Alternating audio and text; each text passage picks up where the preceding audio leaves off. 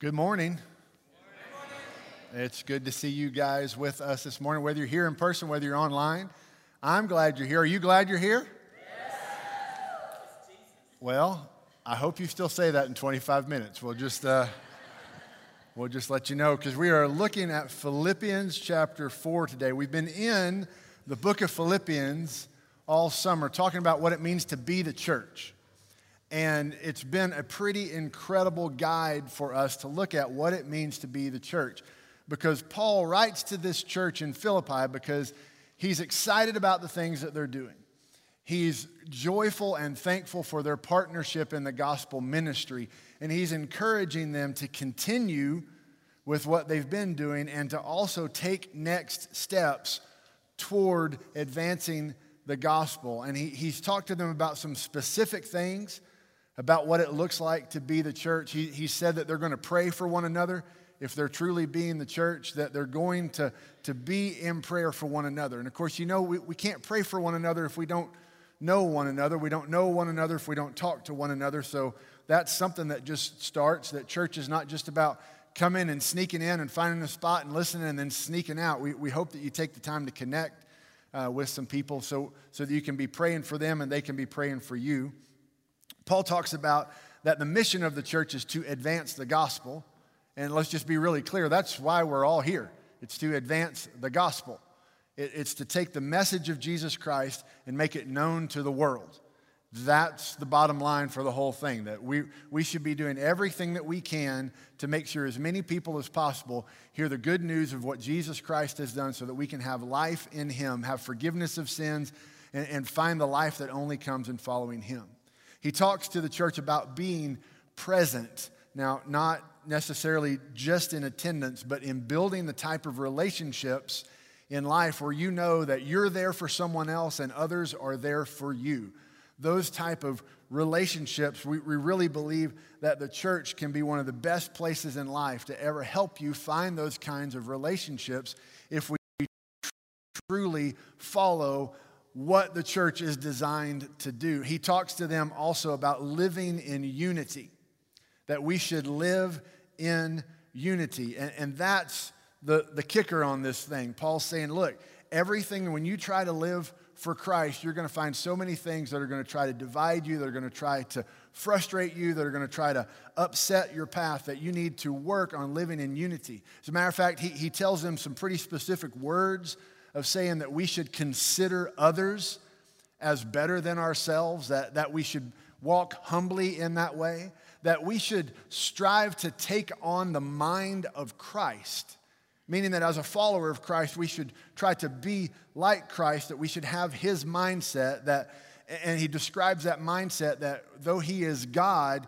He humbled Himself to the form of a man, and not only did He humble Himself to the form of a man, He was obedient to death on the cross so that you and I could find life. He literally laid His life down so that we could have life. And Paul says that's the mindset that we're supposed to have. He goes on in the book of Philippians and he gives the example of a man named Timothy and a man named Epaphroditus. And he says, look at these men. They've contended by my side. You can watch them. You can recognize them. And they've proven themselves over time. Not one time, not just for a little bit, but over time these men have proven themselves. And then in chapter 3, we get this really incredible picture, I believe, where Paul says, now look, I'm in this with you. I haven't already attained all this. I'm not already all there. I'm still striving to be this type of person as well. I have not fulfilled it. I have not attained it. I still have a long way to go. So that's our picture of what it means to be the church, striving for these things. And then we're going to take a little turn here in chapter 4, and I was serious when I said I hope you're still happy you were here about 25 minutes, because he gets real. And he starts looking at real words for real life with real people and the things that are going on. He's not just talking about these ideas and these concepts. And maybe, have you ever done this? Have you ever maybe read the Bible? Sometimes you don't understand it, or you don't understand where it's coming from, or maybe somehow, I don't even know how to describe it, somehow we disconnect ourselves from it, where we go, well, that's a great idea, but this is real life. And I wish I could do what the Bible wanted me to do, but man, I got to go to work today, or I've got this stuff going on. But no, Paul's saying this should really, really come together. And if we're going to do that, I know it's going to be hard. I started out in ministry as an intern. Anybody know what an intern is? It means you do all the things that nobody else wants to do. That's what an intern is, okay, if you're unfamiliar with that. And there was a group of us that were interns, and we were constantly, setting up chairs and tearing down chairs and cleaning up after everybody and making sure the bathroom worked. You're just doing any and everything that you needed to do. And every once in a while, you just would kind of get frustrated, or, it's just hard to get motivated to get and go do all these things. And so we came up with a phrase that would help us motivate one another in this group of interns that I worked with. And here's the phrase. I think it'll help you a lot in life. You ready? It's this: nothing's easy that's hard. And every once in a while, we would just look at each other and go, okay, I know we don't want to do this. I know this is frustrating. I know we're kind of bored, but nothing's easy that's hard, so let's just get it done. And you just kind of, all right, I'm just going to get on this. We're going to get the hard work done, because we know that if we don't do the hard work up front, then we're not going to see the results on the other end that we want to see. Isn't that true? If we're not willing to do the hard work up front, then we're not going to see the results of the things that we really want to see. And so the truth is there, nothing's easy that's hard. And so Paul writes in this letter talking about what the church should be like, and then giving the example of Christ, and then giving the example of these men that he worked with, and then giving the example of himself. And then he goes on with some other examples today.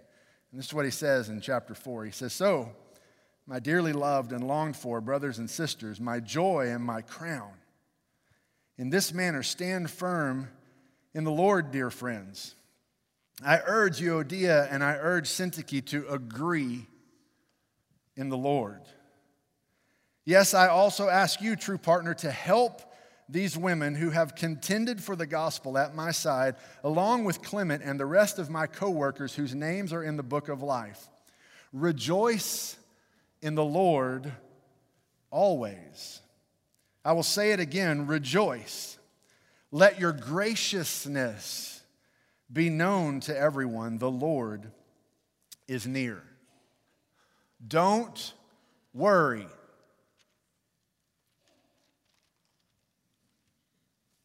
Just going to let that sit there for a minute. Don't worry about anything, but in everything through prayer and petition with thanksgiving present your requests to God, and the peace of God, which surpasses all understanding, will guard your hearts and minds in Christ Jesus. Finally, brothers and sisters, whatever is true, whatever is honorable, whatever is just, whatever is pure, whatever is lovely, whatever is commendable, if there is any moral excellence and if there is anything praiseworthy, dwell on these things. Do what you have learned and received and heard from me and seen in me, and the God of peace will be with you." Now, I don't know how many of you are familiar with where these letters came from, or what happened in the Bible, or how these things came together, but with a particular letter like this is something that Paul was in jail and he wrote to the church. And we know from looking at this letter that more than likely what happened is the man who we mentioned earlier, Epaphroditus, had been sent by the church in Philippi to go and support Paul while he was working on mission with the Lord. Actually, Paul was in jail and he was working to take care of needs Paul was going on there. Epaphroditus got sick, and so Paul sends Epaphroditus back to the church. So more than likely what happened is Paul writes this letter, Epaphroditus takes it back to the church. And in those days, then what would happen is everybody would gather around, because here's a letter. Paul wrote us a letter, and we can't mail it to everybody. We can't put it on the copy machine and send this out. So everybody come together and we're going to read this. And so imagine, if you will, sitting at church that day, and you're all gathered together, and Paul starts off, "I'm so thankful for you guys in the ministry." Oh, it just makes it so good. And we should have the mind of Jesus. Yes, we should have the mind of Jesus. That's good. And look at Epaphroditus and look at Timothy. Oh, man, I just love Epaphroditus and Timothy. That's great. And imagine, if you will, sitting next to Euodia and Syntyche when they go, "And tell those two ladies to get along."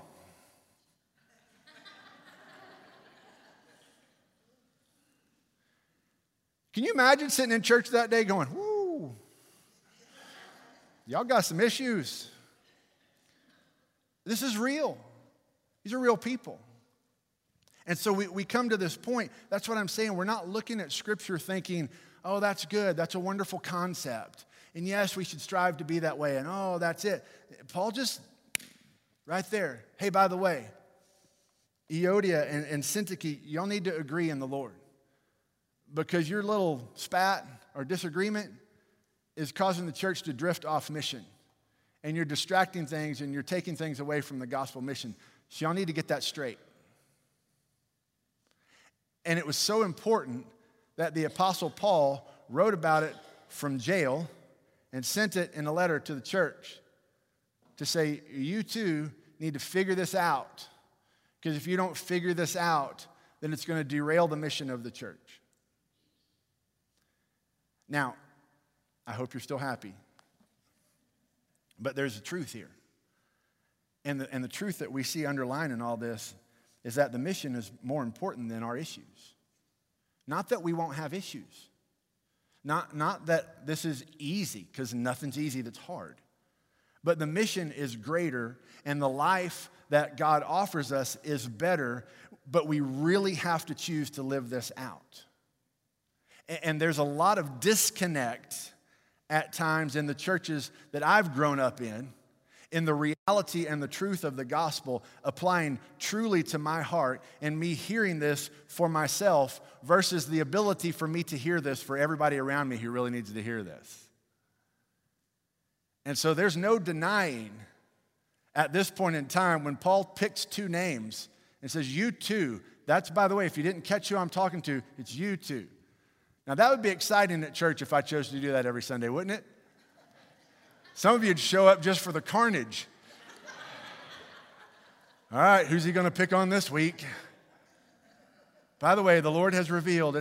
But Paul is writing, and there's something that's so serious here. He says, look, this is really true. You need to learn to let these things go. You need to figure out how you're going to get past this. You need to sincerely apologize. You need to have healing. You don't get to just spread carnage, ask forgiveness from the Lord, and then move on with life. You got to get this together, or it's going to undermine and derail the entire mission of the church. Now, let that sink in.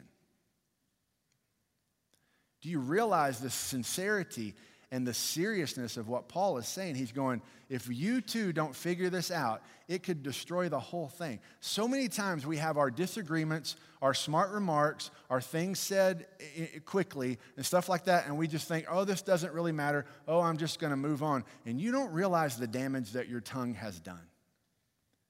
And you don't realize the damage that holding on to these things can do, not just in your life, but can destroy so many things around you. Guys, we got to learn to have real conversations with real people about real things so that we can find the life that Christ wants for us. Sometimes I think it's easier for us to hear we need to have the mind of Christ than it is for, say, these two ladies need to get along. Because we go, ooh, that's a little personal. But having the mind of Christ, who had everything and yet laid his life down as an example of what we're supposed to do, that's our model that we're following. And so we need to understand that Paul's really giving us some steps, some very practical steps for godly living in this. So that's what I want you to see, some very practical steps for godly living. Paul is kind of couching this between this relationship that he sees that is potentially a cancer in the church, and he says, you got to get these together. One of the first things he tells them is you need to pursue like-minded thinking. You need to find like-minded thinking. Nothing's easy that's hard.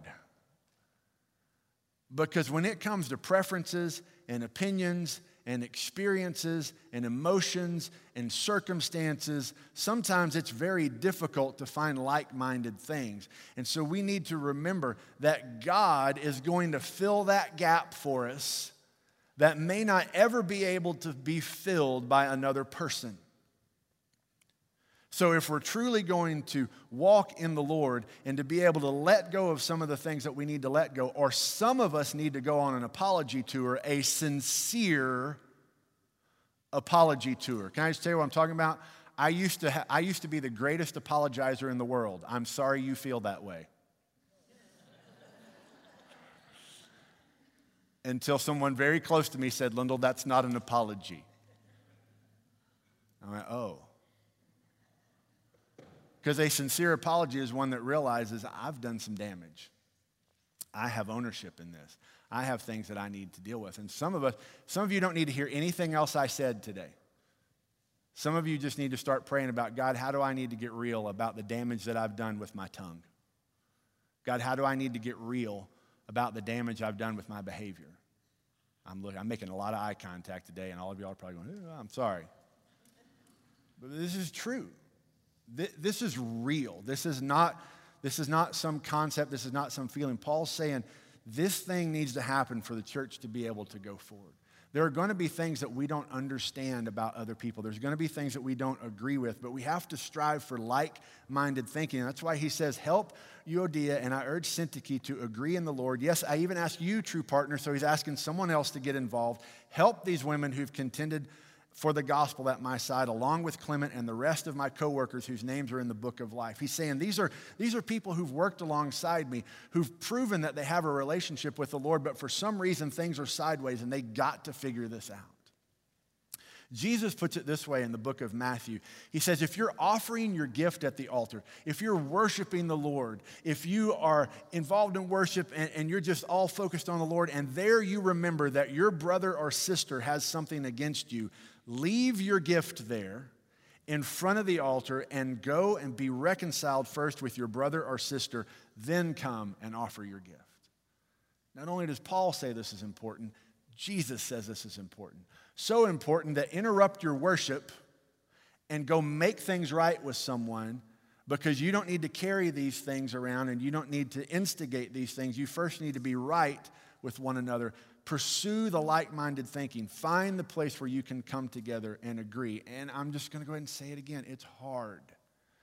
I'm not pretending up here like I have some magic fairy dust that I can sprinkle and go, let's all go love one another. Yay. It's hard. Words have come out of these lips that have hurt people deeply. And I've had to truly humble myself to go, I'm sorry. And then not only did I have to humble myself, say I'm sorry, then I had to live and prove over time that my words were sincere. You see that? And that's what Paul's talking about. That has to be right for things to be able to move forward. I can truly be sorry in the moment, and I can truly seek forgiveness and find forgiveness, but then things don't get made right immediately. It takes time to heal wounds that I've created in others and that others have created in me. And so that's why we have to pursue that like-mindedness, that mission, that thing that says, okay, there are things that are more important than what's going on just between you and me. We've got to figure out how to move this thing forward and not let anything stand before us being the church. The next thing that he says right on the heels of this is to choose joy. Rejoice in the Lord always. I will say it again, rejoice.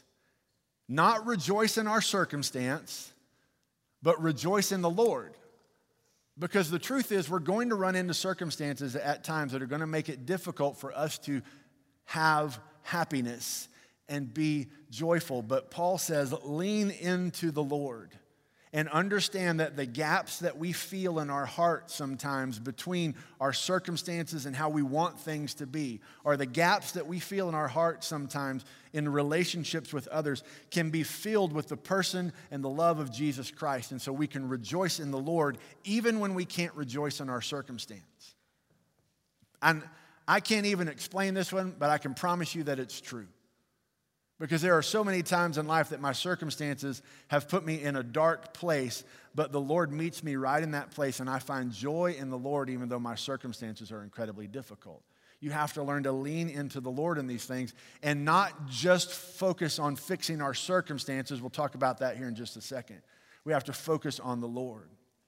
The psalmist writes it this way: give thanks to the Lord, call on his name, proclaim his deeds among the peoples, sing to him, sing praise to him, tell about all his wondrous works, boast in his holy name.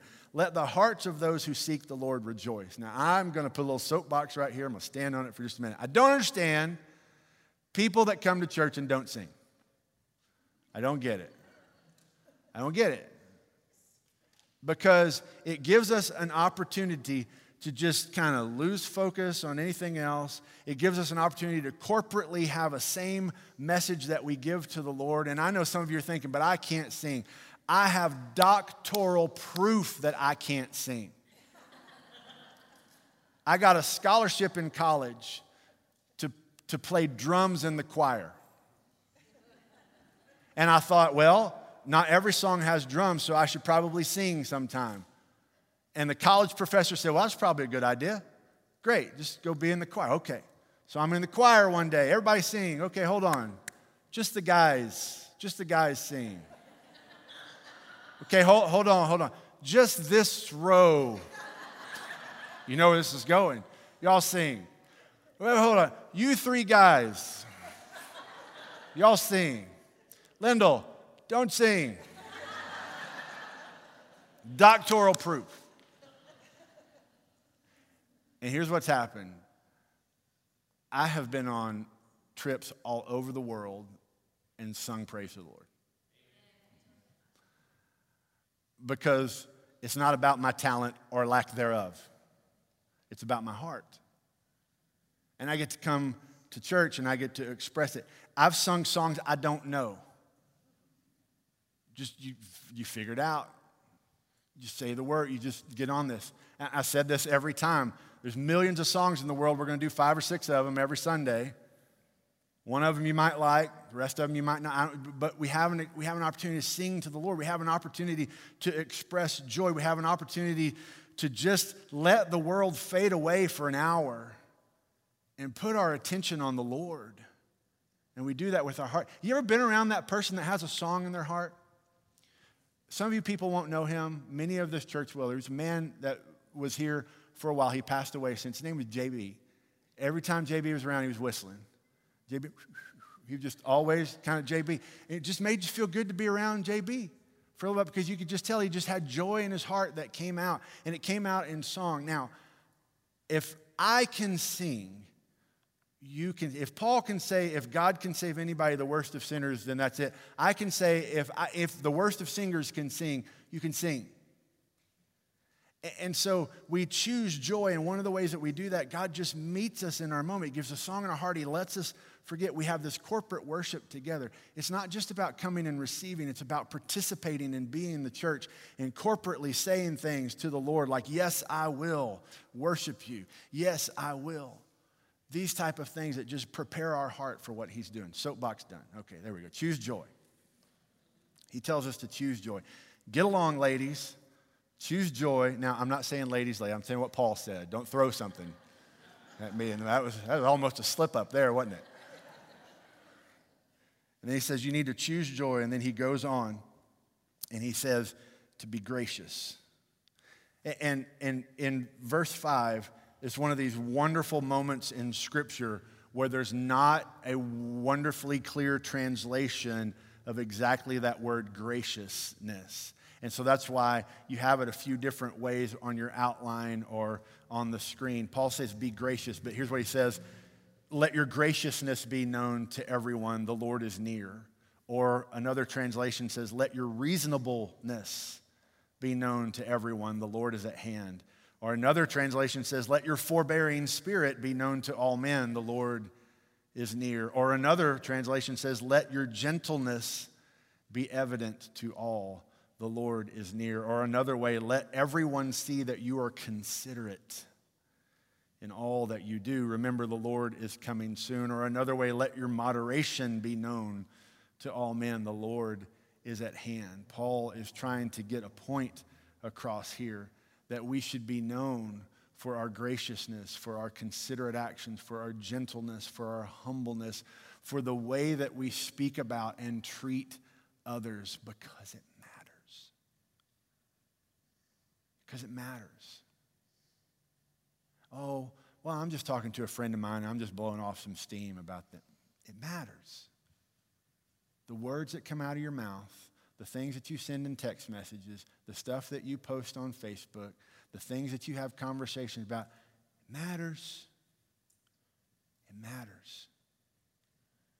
And what the Word of God says is we need to be known for our graciousness, our reasonableness, our lack of hate and hurt and spite. Be gracious. Nothing's easy that's hard. But that's what we have to learn how to be. The psalmist writes it this way: the Lord is near the brokenhearted, and he saves the crushed in spirit. Now, why did I choose that verse to talk about what I'm going at? Because that's where we need to go with our hurts. The Lord is near the brokenhearted. And when something happens that hurts you, when something happens that crushes you, when something happens that just brings you to that place, we need to learn to just lay ourselves before the Lord and let him fill that gap. Because I want you to hear me on this. If you're still breathing, someone's going to hurt you. It's going to happen. Some words are going to be said. Something's going to happen. There's just going to be some things in life that are going to put your heart in a place of what are you going to do with that? You're going to snap back? You're going to divide things? I'm in Team Euodia. I'm in Team Syntyche. We're just going to divide over here and figure these things out this way? Or are we going to go, hey, I'm just going to take this to the Lord, and I'm going to learn to choose joy in these situations? And then I love this next one. Paul actually gives us an incredibly practical, reasonable pathway to avoid anxiety through prayer. Avoiding anxiety through prayer. He literally means it when he says, don't worry about anything. See, I'm just going to use this for an example. Some of you say, that's a great scripture. I wish I could do that. Paul means it. Don't worry. And then he tells us how to not worry. He says, but in everything, through prayer and through petition, with thanksgiving, present your requests to God. Okay, God, I'm starting to worry about this. Your word says not to worry, so here's what I'm going to do. God, here it is. I'm going to present this to you. Thank you, God, that you love me and that you meet me in this place. And so I'm going to hand these things to you. I'm petitioning you, God. I'm asking you to do something about this. And then look at this promise that I cannot explain, because it even says in Scripture, I can't explain it. It says when we do that, that the peace of God, which surpasses all understanding, will guard your hearts and minds in Christ Jesus. There is a practical, spiritual, supernatural thing that happens when we learn to take things to the Lord in prayer and give him thanks for who he is. He meets us in that place, and he gives us a peace that goes beyond all understanding. It can't be explained, but it can be had when we learn to do that. That's the example that Paul gives us. In Romans, he says, rejoice in hope, be patient in affliction, and be persistent in prayer. I love that look. Rejoice in hope. Rejoice in the Lord. Rejoice in the hope of the Lord. I think those two things go neatly together. Be patient in affliction, meaning I understand you're going to have some afflictions, but be persistent in prayer. Continue to take it to the Lord, and the more that you take it to the Lord, the more that you will receive that peace that goes beyond understanding. And if you ask me after the service, Pastor, how does that work? I don't know. Because it says in here, I don't know. But it works. Because we take those things to the Lord, and he meets us in that moment, and you get that peace that can only happen with a relationship with him. And in 1 Thessalonians, Paul tells us, pray continually. That's what he writes to the church in Thessalonica, pray continually. Now you see where this is going? You have this conflict between two real people that could potentially be undermining things that are happening in the church. And Paul's talking to them saying, these people need to figure this out. We all need to rejoice. We need to take these things before the Lord. And then he tells us where we can focus on right thinking, where we can keep our mind focused on right thinking. He says, finally, brothers and sisters, whatever is true, whatever is honorable, whatever is just, whatever is pure, whatever is lovely, whatever is commendable, if there is any moral excellence and if there is anything praiseworthy, dwell on these things. Do what you've learned and received and have heard from me and seen in me, and the God of peace will be with you.